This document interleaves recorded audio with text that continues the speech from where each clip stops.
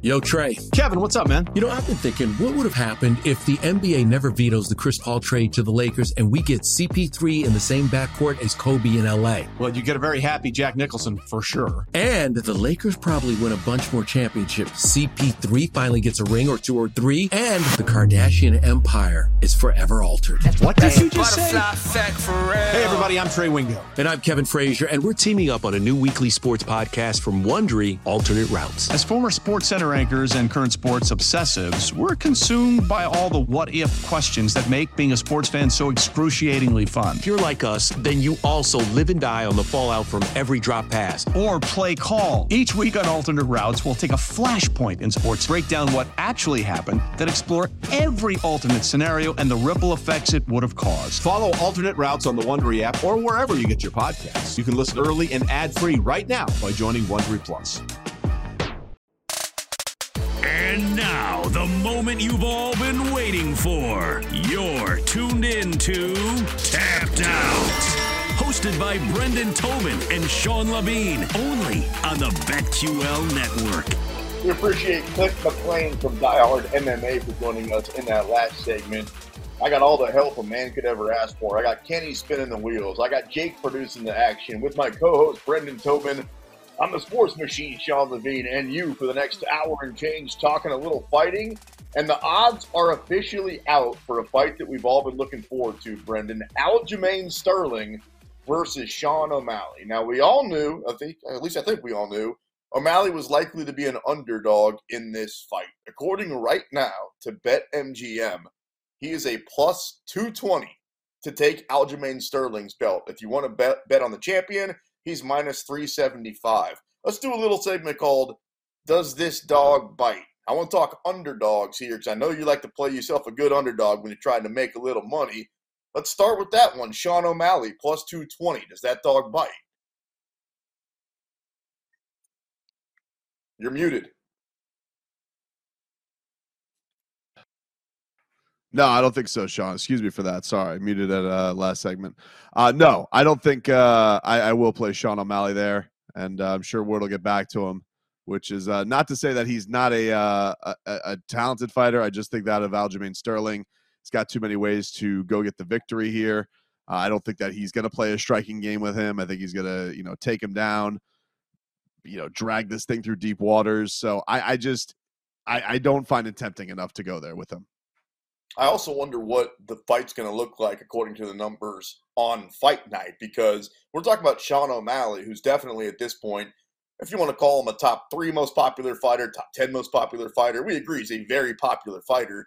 And then you've got Aljamain Sterling, who everybody loves betting against, and they have for a long time now. So plus 220 on O'Malley probably feels like it's going to be closer to like plus 200, 2-1 by the time the fight goes around. What I'm telling you is get in where you fit in. If you like O'Malley, get it now, because I don't see him becoming any more of an underdog than he already is. We spent a few minutes earlier talking about, yeah, I would.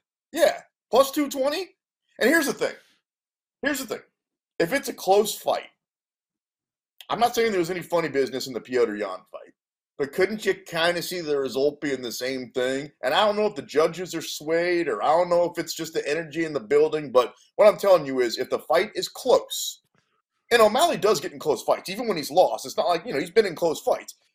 Doesn't it feel like he's probably going to get the decision? I definitely can see what you're saying there, but typically, when you see a guy has a big grappling advantage, like in this fight, that typically is where, I don't care how much more popular you are.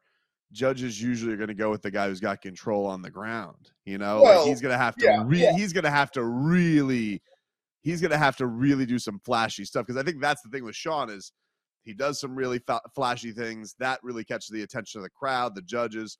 But I don't see that being this style of fight. Has Aljo fought this style of fighter? Like, we look back and we go, all right, Petr Yan, he's great, but there was the head kick and then the rematch and all that. We go back to, you can basically break that the TJ Dillashaw fight, and we say, yeah, but Dillashaw came in. Probably the best you can go as far as saying it and then choked him out. Yeah, no, that's a fair point. He did. But I think O'Malley, he poses he poses different threats than a lot of the fighters that Aljo, especially just like you mentioned with his size and his range, right? Like O'Malley's a much taller fighter than a lot of these other guys that Aljo stepped in there with. So we'll see if it matters. We'll see if the reach and the distance and the size matter at all. I'm just talking about underdog money. If you're going to give me plus 220 on the Sugar Show, and we agree that if it comes down to a decision, a close one, he probably gets it, that's too tasty for me not to take. However, Alexander Volkanovski, UFC 290, is a minus, wait for it, 450 right now at BetMGM. You can get Yair Rodriguez on the comeback as an underdog at plus 325. I don't think it's going to take a lot of convincing for you to take Yair at plus 325, right? The man who sold me was Max Holloway. You know, like when Max has got the respect of Yair and saying that he could do something against Volk. And like, look, Volk has not been an invincible fighter. We've seen him in some vulnerable spots. You know, Max Holloway, though he hasn't gotten the win, many people thought that in somewhere in those series, other than the third one, he should have gotten his hand raised. He's had success against Alexander Volkanovski is what I'm trying to say. Sure.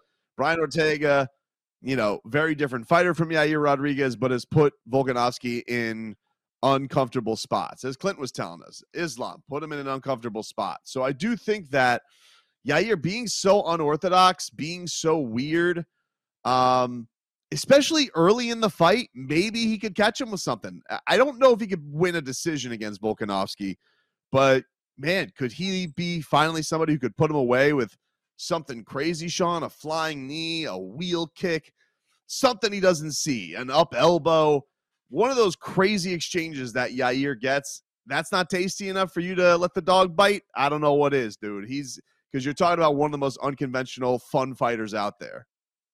Volk is just so headstrong, and I mean that in the literal and figurative sense both, right? Like, we know how tough he is mentally, and also Brian Ortega was trying to squeeze that guy's head right off of his body, and if you're not going to tap when your head turns completely purple like that and it's sunk in for that long, I don't know how he actually gets beat. I know that the scorecards tell me that he lost his last fight against Islam, but you and I both agree that if he didn't win that fight, damn, he looked pretty good and it was close. So I don't think I can pay the minus 450 for Volk, though. That's just a little bit too expensive of a price. I think that dog bites at plus 325. All right, here's a dog that I wonder if you think still bites, because this is an old dog. I'm talking about Lassie, Old Yeller. I mean, this thing's old. Tony Ferguson versus Bobby King Green. You can get El Kukui at UFC 291 at BetMGM right now. At plus 235, you got to pay minus 330 for Bobby Green. Does that Tony Ferguson dog have any bite left? Man, probably not. But I do feel like he's got a beatable guy here in Bobby Green. It's not like It's not the creme de la creme. Like I you know, he gives me some kind of crazy interview during the week, or I watch him, I don't know, build himself a treehouse that he, you know, stood on his head and, like, I don't know, juggled knives while he was training, whatever, some weird thing that El Kukui did.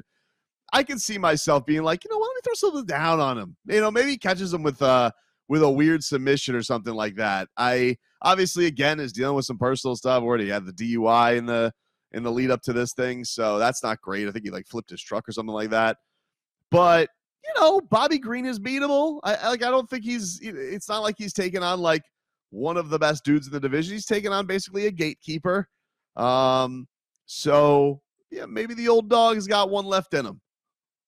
You want one of the best dudes in the division? I got it for you. I'm talking about friend of the show, Bobby Knuckles, Robert Whittaker at UFC 290. Now, you got to pay for him, minus 360. However, the dog named Dricus du Plessis, plus 295. And, dude, I have been riding this dog. He has been making me money. And as much as I love Robert Whittaker, I think this dog bites, man. If you're going to give me 3-1 on du Plessis, I got to play it. I get you. I got to see it from him against Bobby Knuckles. And he's got a lot riding here because he's basically got the champion saying that, hey, you got a title shot waiting for you if you beat this guy. Hell, if you beat Robert Whittaker, you probably deserve it. 1 million. But I've only seen one guy really make Robert Whittaker look human, and that is the champ himself right now. I don't know, man. I'll probably end up looking at what some of the props are going into that night on where I can make some money on Bobby Knuckles, but just, straight up on the money line, even at that near 3-1, I'm not ready to give it to DDP yet. I can't. I don't think he can bite out the Reaper. You mentioned Israel Adesanya has Robert Whittaker's number. They fought twice. He's beat him twice. If Whittaker wins this fight, does he get a third crack at Stylebender? Probably not. Like, I don't know. Then I guess you probably go searching to Hamzat land. Like, I don't know where they go if Dricus can't get it done. But no, I don't think so. I just feel like he's had his crack at him. And I don't think it really interests Izzy. I don't know if it interests me. Hamzat land sounds like an amusement park that I have to get to at some point in my Terrifying. life. That place dude, it sounds just crazy, right? Like these roller coasters are like literally hitting the clouds. Brendan Tobin, Sports Machine, Sean Levine. All right. Does this dog bite? Friend of the show, Chito Vera, plus 275 against Henry Cejudo at minus 330. I know that dog's biting. Yeah, just because I love him, though. Like, I'm very biased on this, but I do stick to what I said. Yeah, I do stick to what I said earlier in that he's got a lot to prove. But the thing with him is he's a vicious KO artist. And so you're going into this against a Henry Cejudo who, hey, maybe he's a little long in the tooth. He didn't look fantastic his last fight against Aljo. Did definitely have some rust. Now, maybe you start thinking the rust is shaking off here. He's a little bit more into the normalcy and the routine of everything. But yeah, Cheeto's he's got such vicious KO ability that I think it's worth it. You know I like big dogs, right? You know that I've got 3 dogs. They each weigh over 150 pounds. I'm an insane person. They run my life. I got a big dog for you right here. Trishan Gore at UFC 290 taking on another friend of the show, Bo Nickel. Wait till you hear what you have to pay for Bo Nickel. Right now, he's a minus 1250 favorite. So if you're just tuning in and you're like, what are all these numbers? What's this guy talking about? If you want to win $100, you have to risk $1,250. And if Bo Nickel wins, you get that back plus your 100. Trishan Gore, the biggest dog I got, plus 800. He biting? Nah. I mean, like, it's almost like, and it's not fun if you're betting on Bo Nickel because, like, he just seems like the unstoppable prospect right now. But yeah, it's kind of like, wasn't there a guy this week who like bet, I don't know what it was, like 60 grand to win like 300 on Wembanyama taking number 1.